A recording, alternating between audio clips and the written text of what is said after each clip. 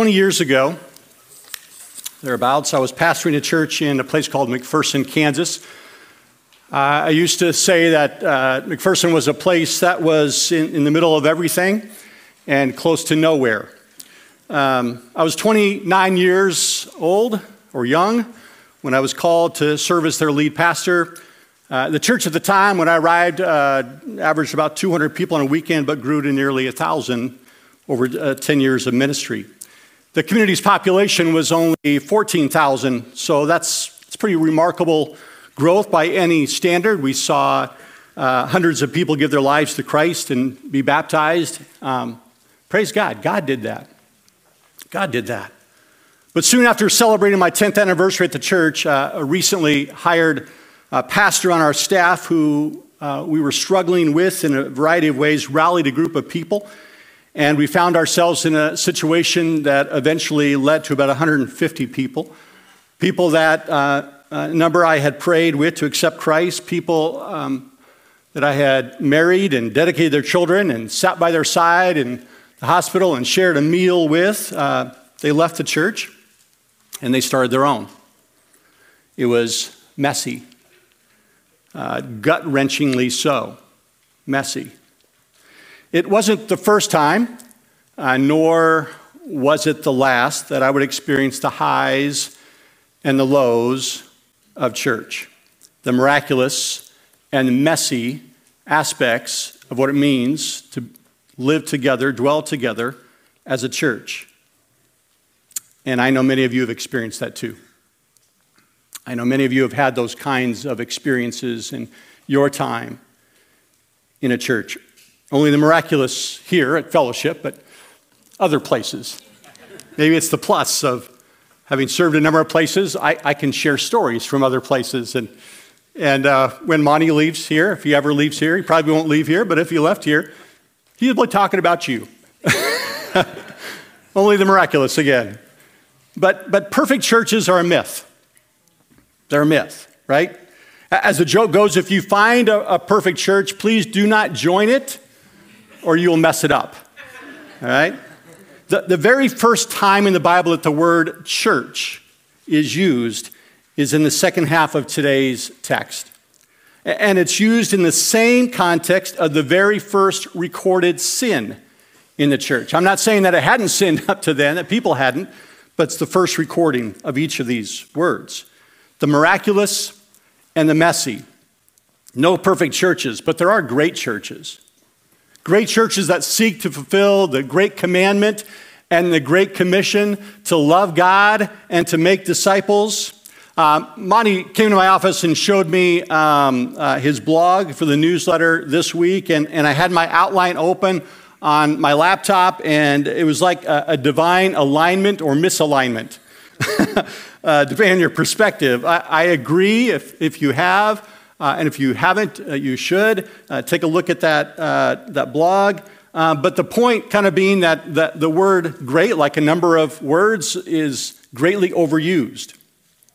But it's used in our text, and I'm going to use it on the outline. And I use it, though, as he described it, the full weight of its meaning as something extraordinary and something exceptional, remarkable and superior in character and effectiveness. God does that. God does that by his Spirit in his church. Let's look at one snapshot of what a great church looks like in Acts chapter 4. If you'll turn with me or turn your attention to the screen, Acts 4, and we'll read verses 32 to 35. It says, "Now the full number of those who believed were of one heart and soul, and no one said that any of the things that belonged to him was his own, but they had everything in common. And with great power the apostles were giving their testimony to the resurrection of the Lord Jesus, and great grace was upon them all. There was not a needy person among them. For as many as were owners of lands or houses sold them and brought the proceeds of what was sold and laid it at the apostles' feet, and it was distributed to each as any had need." Sounds like a great church, doesn't it? Sounds like a great church. Really, everything that we have read about the church, that we have uncovered about the church, up to this point in our study through the book of Acts is pretty miraculous. These verses, in fact, sound like a continuation of description that we're given from several weeks back in Acts chapter 2, 42 to 47. The church is larger now, and so they've gone outward with the mission. They've expanded the footprint of the gospel, but they're still going strong. Even after some trials, even after some persecution, some hardship, they're still doing a great job of being and doing church. Here's a list, I think, of things that we can pull from this first church, from this passage, that ought to be marks for every church to aspire to. And that's really a part of, as we walk through Acts, we get to see some things that we as a church can aspire to. A great church is characterized by, first, great unity. Great unity from verse 32. It's a common theme in Acts. It's really a common theme throughout the New Testament. Anytime we're talking about the church or concerns about the church, in the record of the early church, the gospel unites us in Christ. One heart, it says, one soul, and everything in common. When it says that they were one heart and soul, really those are two different words. He's not simply compounding them, but it means that they were one in Christ. They shared the life of Jesus, first as a fact of their existence in that heart issue, but they also didn't just experience that as a fact of their existence, but also as a part of their experience. It's unity and community. It's belonging to one another, and it's alignment in thought and emotion and will. The connected life is a way of life. It's who we are. It's who we are, and it's how we live. It's family. Great unity and great community is really a shift in a natural bent towards selfishness. It means that we put the needs of others before ourselves. And so they now regarded people as more important than things. They recognized God's ownership of everything. It all belonged to God and his people.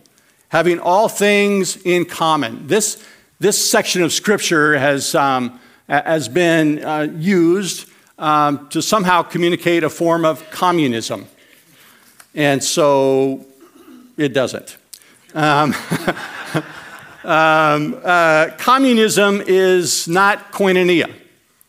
Communism says what's yours is mine, I'll take it. Okay? Koinonia says what's yours is mine, I'll share it. More than any society in history, I think ours is one that might be recognized as one of acquiring and accumulating. And I think every time I drive by one of those storage businesses, I don't know if I've ever lived anywhere that had more self-storage. How many of you own one? It must be half of you. The car washes and storage units. There's just like a lot of them around here. And I don't know what that says, but we have a lot of stuff. Somehow it says we have a lot of stuff, and stuff that we can't even reach, and stuff that we don't use, at least on any kind of regular basis. And I want to acknowledge I'm not completely innocent. I don't have anything in a storage unit, but I've got clothes in my closets that I haven't worn in years. And I've got a few kitchen gadgets. I like kitchen gadgets. I like new things like that, and I use them, a couple times, and then they end up in a box, right? Great unity is rooted in this biblical principle that everything belongs to God. It all belongs to God, and therefore it is available to anyone who needs it. So if you need an Instapot, I got one for you. Okay. I know, very generous and sacrificial. A second characteristic of a great church that we see here is great power great power, first part of verse 33, and with great power, the apostles were giving their testimony to the resurrection of the Lord Jesus. This is both a result and the root of the attitude that we see in the previous verse. Notice again the central place of the message of the resurrection of Jesus that it held for these early Christians.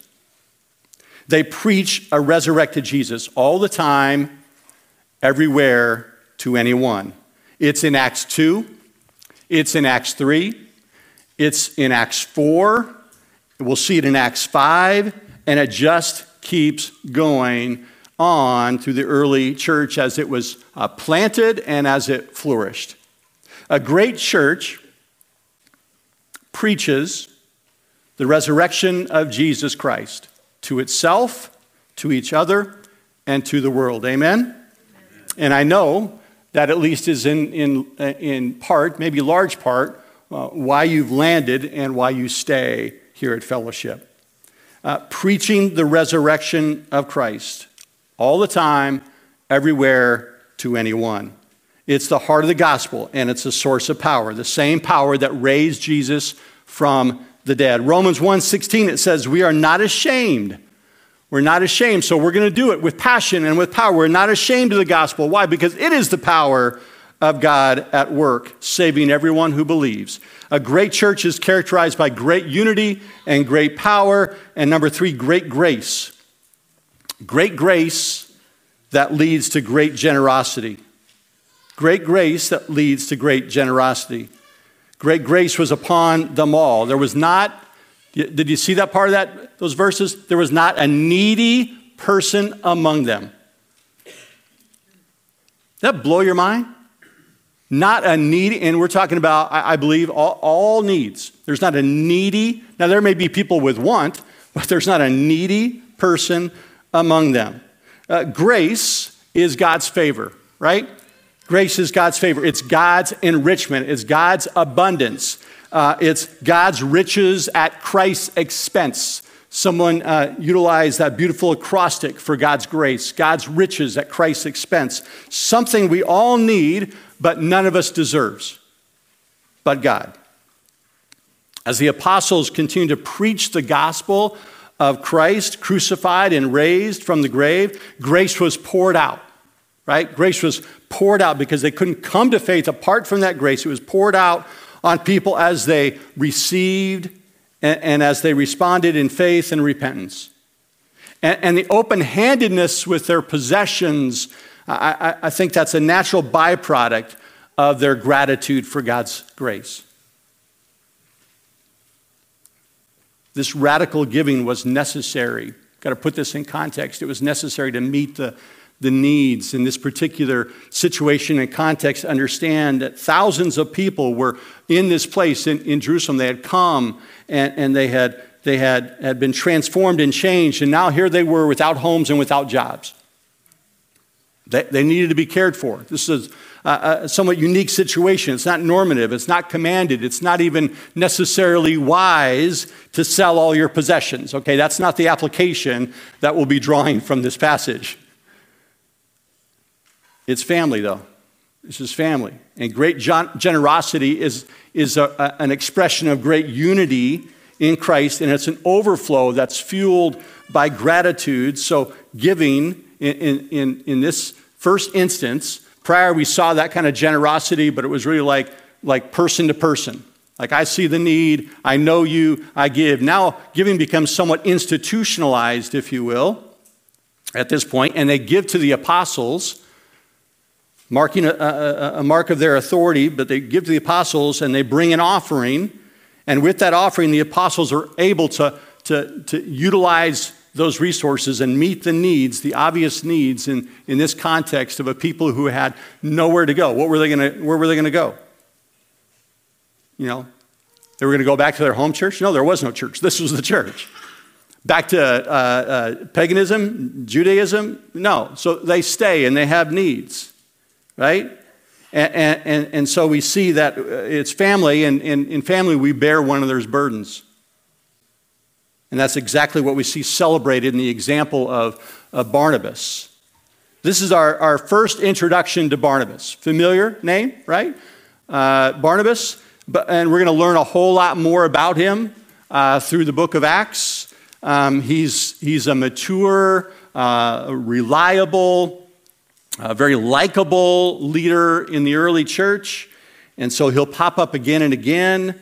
And we talk about him as part of that Foursquare relationships and this kind of partner in ministry. And in verses 36 and 37, it says, Joseph, who was also called by the apostles Barnabas, which means son of encouragement, a Levite, a native of Cyprus, sold a field that belonged to him and brought the money and laid it at the apostles' feet. He wasn't the only one doing this, but he's celebrated. He's used as an example here, and with reason, but appointed by God's grace. We are each given gifts that are meant to be used to build up the body. We're going to talk about that, in fact, at Foundations 301 tonight. If you haven't signed up, you can. Don't have room for childcare, but you can still come. And we're going to break that down a little bit. In Ephesians 4, it talks about these gifts as the graces. And here, Barnabas is taking those graces that he's been given, and he's using them to build up the body. Great grace leads to great generosity, generous stewards of all that we've been given. And Barnabas in particular is using the gift of encouragement to encourage the church. He's using resources that he has to care for the poor. He wasn't asked to do it. He wasn't commanded to do it. He wasn't required in some way to do it. He did it voluntarily. He did it sacrificially. He did it, I believe, joyfully. Man, we could spend clearly time at that point and use this as a bit of a stewardship point of application. And maybe we just ask ourselves, is this an accurate description? How do we measure up to that example? Is our giving selfless and joyous and sacrificial and voluntary and grateful? And what's our motive for giving? To build others up or to build up ourselves?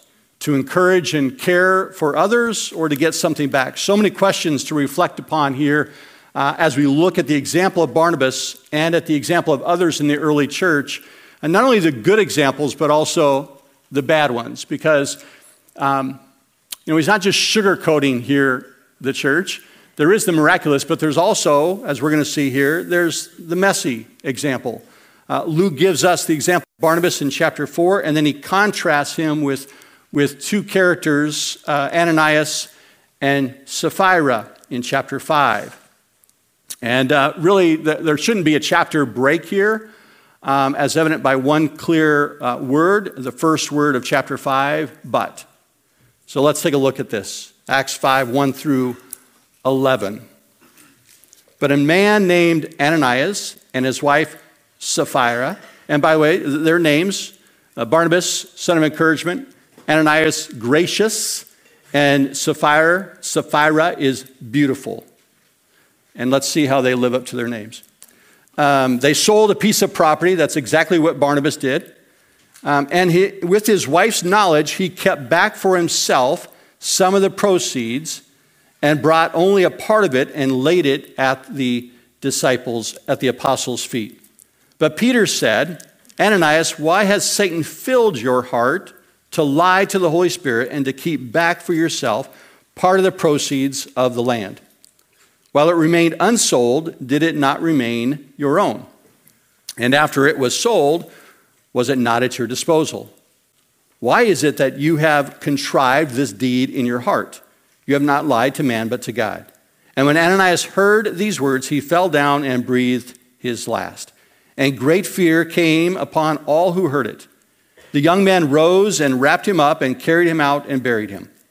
After an interval of about 3 hours, his wife came in, and not knowing what had happened. And Peter said to her, tell me whether you sold the land for so much. And she said, yes, for so much. But Peter said to her, how is it that you have agreed together to test the Spirit of the Lord? Behold, the feet of those who have buried your husband are at the door, and they will carry you out. Immediately she fell down at his feet and breathed her last. When the young man came in, they found her dead, and they carried her out and buried her beside her husband. and great fear came upon the whole church and upon all who heard of these things. A great church is characterized by great unity and great power and great grace that leads to great generosity, and it's also characterized by great fear. Twice it says that great fear came upon the entire church. You can see why, okay? This doesn't sound like a church growth strategy right here. But we have moved from the miraculous to the messy. The early days of the church's history were bright. They were up to this point in the church, they were joyful and upbeat and glorious. In fact, even when persecution broke out, as we saw in chapter 4, the church met it head on. It didn't destroy the church. In fact, it seemed to further unite and to bolster the church. They prayed harder. They preached harder. They were granted more boldness by the Holy Spirit. And as a result, more and more and more and more people came to Christ. This was the new age. This was the era of the new covenant. It was glorious, and the people literally were on fire with the power of the Spirit and the sheer force of the truth of the gospel. But sin. And it's really a very sad story. It's really very sad, the story of Ananias and Sapphira, not only what they did, but for sure what happened to them and the impact that it must have had. I don't know, it doesn't say anything about their family, but the impact on them and on the entire church. It's sudden and it's shocking and it's sad. In contrast to the example of Barnabas, right? Here's the sin of Ananias and Sapphira. What's their sin? What's their sin? The sin is not in the selling. That's clear. The sin is not in the keeping. That's clear. They could have kept. They were within rights to keep as much as they wanted, to give as much as they wanted. The sin is in the lying. It's in the lying, not simply lying to men, but it clearly lying to God, right? They committed a secret sin, but no sin is secret before God. God knows. God knows. He always knows. You're not going to hide anything from him, even if you've kept it from others. Now, it doesn't tell us what their motive was, but we can speculate a little bit that perhaps they wanted, as they watched Barnabas and others come forward and they watched the accolades, that they wanted to get in on this. They wanted a little bit of this. They wanted spiritual status. They wanted a change maybe of their names. They wanted to be noticed. They wanted to be honored and appreciated for their generosity. I had a short season where I did development work for a couple of nonprofit ministries, and so part of that is generating contributions, donations to a particular cause, and there'd be time those were very large and very generous, and so we might make. You ever seen one of those like those big checks?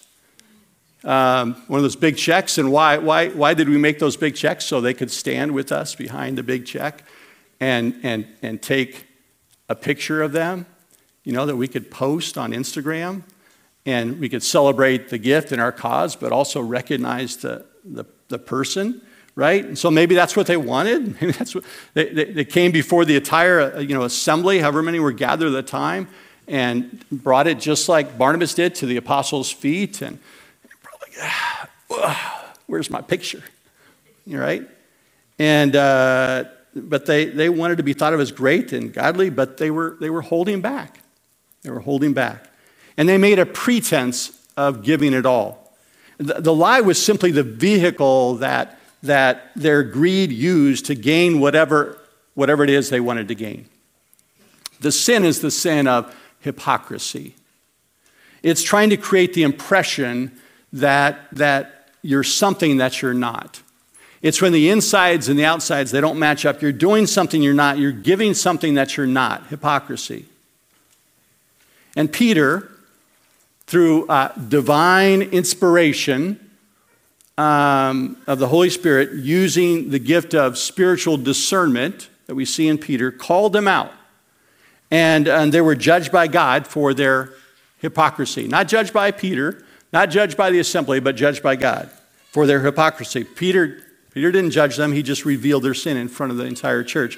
The topic of church discipline is another message that we could probably dive into here. But wow, great fear. How else would you respond? We're not specifically informed that Ananias and Sapphira, his wife, were true Christians. We're also not specifically informed that they were not. So were they or weren't they? And the answer to that question is yes. It doesn't impact the plain truth of the text. If it did, it would be abundantly clear. And probably the original audience didn't know either. It's part of the reality of hypocrisy. It can be this hidden sin. And maybe they could have dug, but at that time, they didn't have, maybe in the early life of the church, we see these gifts kind of coming. I'm not sure, especially as we get a little later and the problems they were having, that they had an accountant in place. But regardless, they were a community. They were Ananias and Sapphira were in the church that day, and they were bringing an offering. So maybe they were cultural Christians or carnal Christians or merely professing Christians. If they were Christians, we know this for sure. They were young Christians. They all were. They were immature Christians. And regardless of the story, it does have a very sobering message for believers about sin and its consequences, right? Believers sin, we sin. Believers can certainly be guilty of lying and of hypocrisy. For sure, we can be influenced by our own selfish interests and motives. We can be tempted by the world, and we can be harassed by Satan. All true of me. Let's talk briefly about the role of Satan. He's implicated in verse 3 by Peter. The whole church back in 431 was filled with the Spirit. Monty spent some time on that last week, was filled with the Spirit. But here, the same word filled is being used of Ananias being filled with Satan.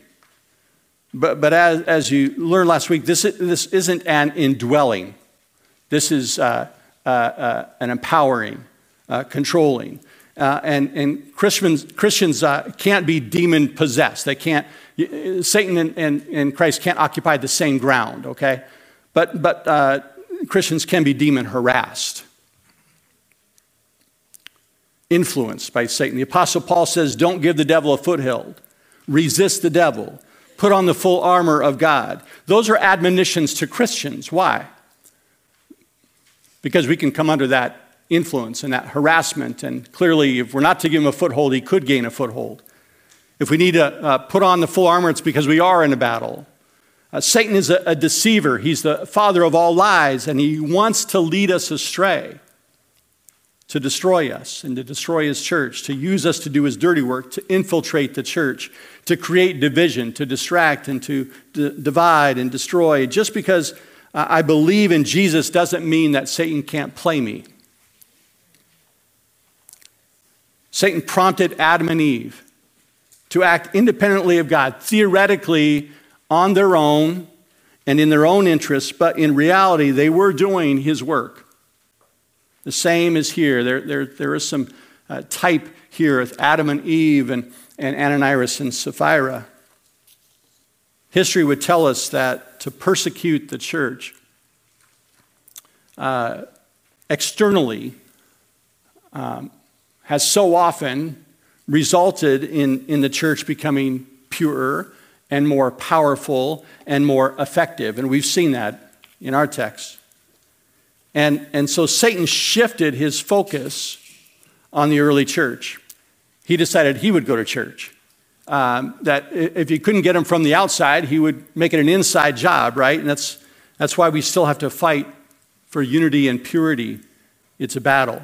I will tell you from experience and by observation that more churches lose their effectiveness and their influence and their zeal through attacks that come from within their walls than from without.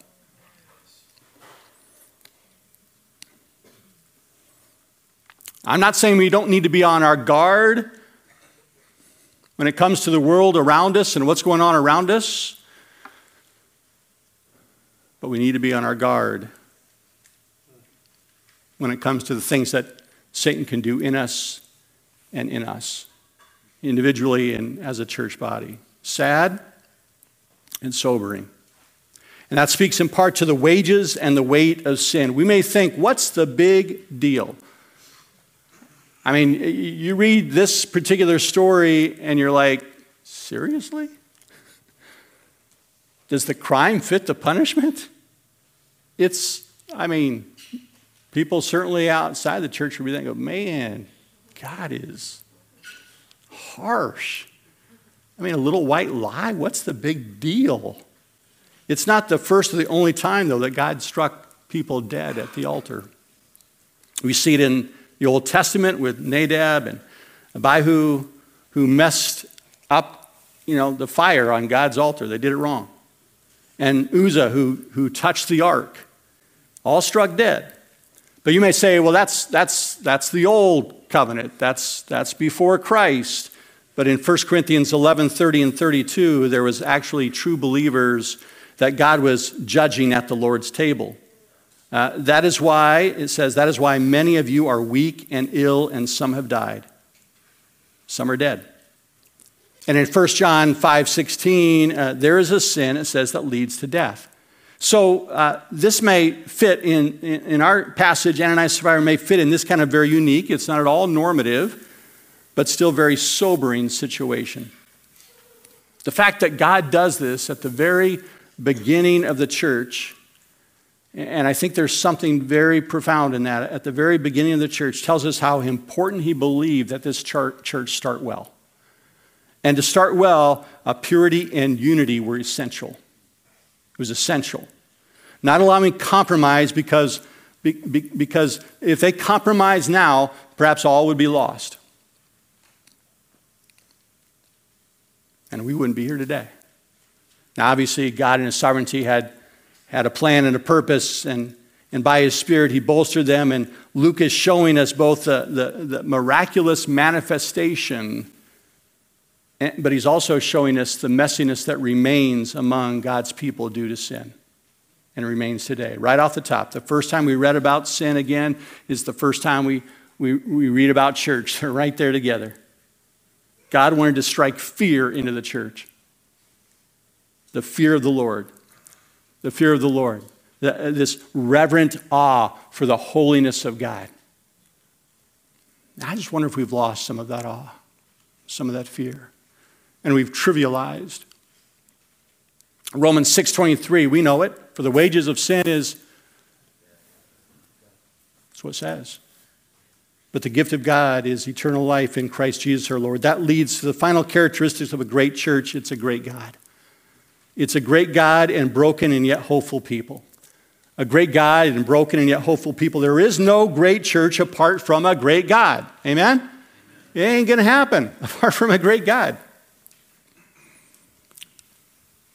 Thanks to us and people like us.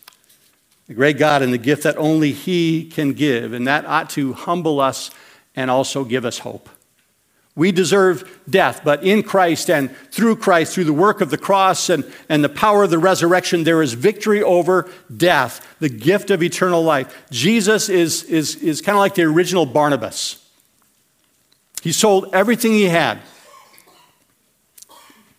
His prestige in heaven, his very life, and he laid it all down at the cross. He saw our spiritual poverty, our desperate need, and he held nothing back, and he did it for our good, and it was enough.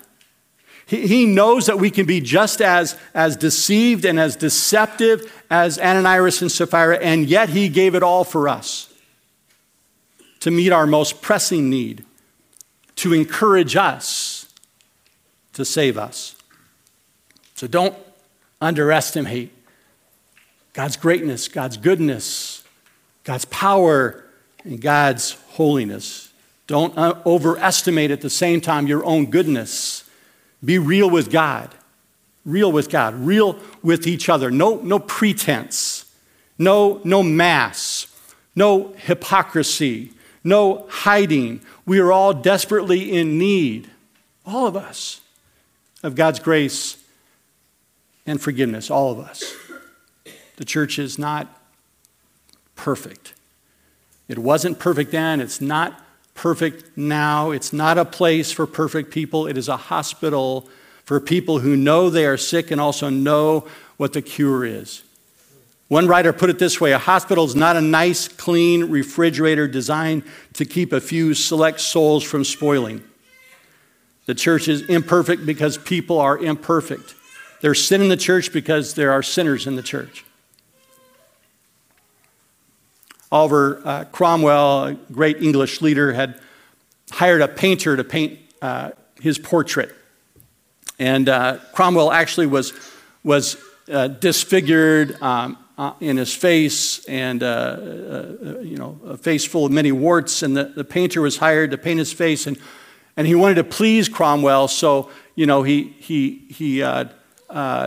left all the warts and all off of the painting. And when Cromwell saw the painting, it is recorded that he said, "Take it away and paint me as I am, warts and all." The real me. And the Bible always does that. It's doing it right here. It's painting the church as it really is. God knows what we really are. The miraculous and the messy. It paints its heroes and its anti-heroes and its history, warts and all. There is a reality in this, and there is transparency in this, and I think there's great encouragement in this for us. Because warts and all, God took that early church with its sin, its sinners, and it transformed the entire world. We need to know that, don't we? The fact that God, from the very beginning, had to work with a bunch of sinful people gives us hope. Sinners are in the church. We're all sinners. None of us are perfect. But sin, but God. But sin, but God. God is great and greatly to be praised. So what? This is a time set aside for us to ponder, to reflect, to consider our response to what God has shared. And this morning it's also a time for us to prepare to celebrate the Lord's Supper, to come to the table together as a church body. The whole messy matter of Ananias and Sapphira is very, very sobering. To realize how deeply God cares for us individually and as a church, that he doesn't want anything to disrupt our relationship with him or with each other. The fact that if he wanted to, as we I don't know how to say it, but if he wanted to, he could just take us out. And he wouldn't be unjustified in doing so. So the fact that we're here and alive and breathing and have purpose is a testimony to his goodness and his grace, but to realize how deeply he cares. So he made a way to reconcile us to himself and to one another. It's all about keeping it real. No need to wear a mask. No need to pretend. Warts and all, we get to come to the table of grace. To come before a great and a holy God.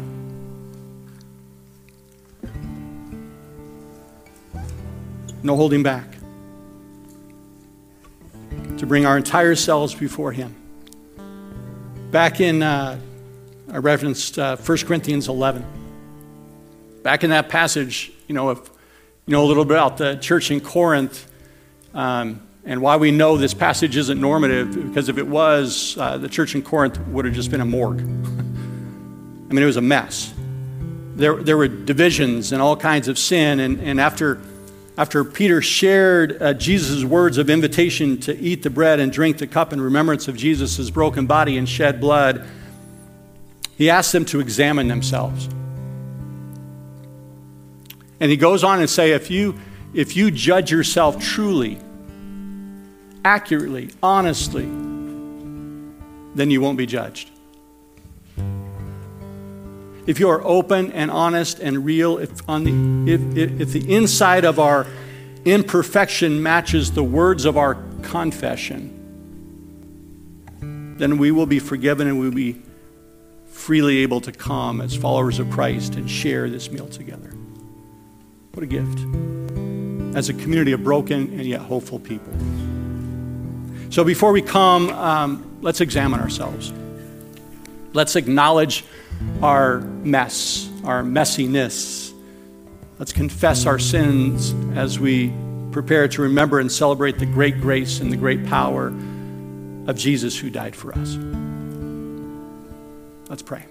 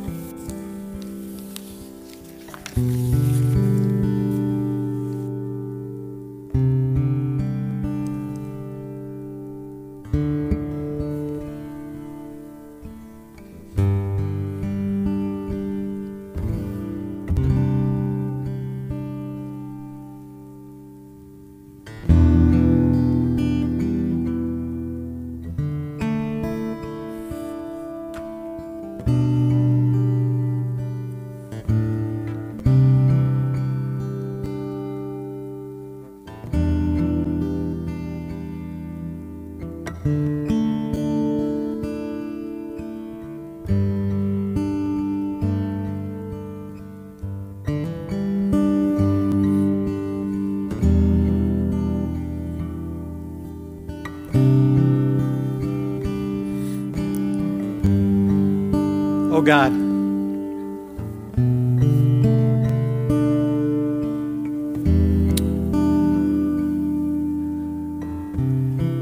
I'm a mess.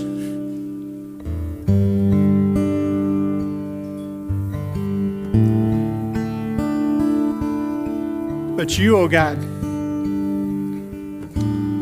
are the one who takes messes and turns them into miracles. You do that through your Son, Jesus. Jesus who died on that cross to forgive us our sins, who rose from that grave to give us victory over death itself.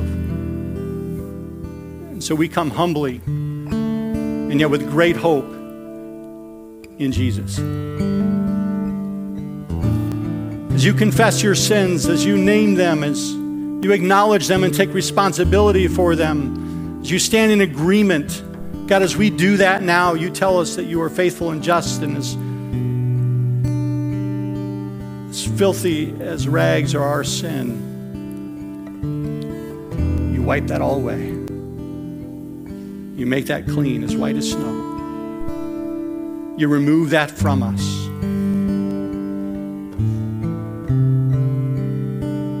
Your desire to purify us personally and as a church body so that you might use us to do your bidding. You might use us to honor and glorify you.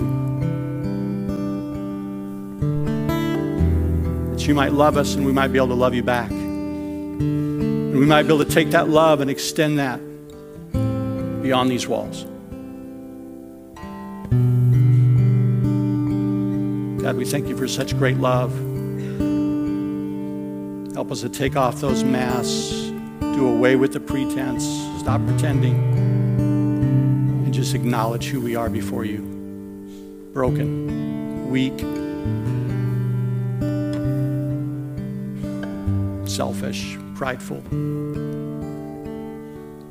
but again, hopeful in you, Jesus. Because of what we're able to remember and celebrate today as we come to the table. Thank you for your love and forgiveness for us. Thank you for inviting us to come, not because we must, but because we may, because we stand in constant need of you, desperate need of you, even now. We pray all these things with thanksgiving in the name that is above every name, in the great name of Jesus. Amen.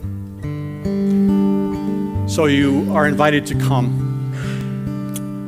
As followers of Christ, if you're a believer of Christ, then you're invited to come. You're not too bad, not too good to come and to receive of the body and the blood of Christ.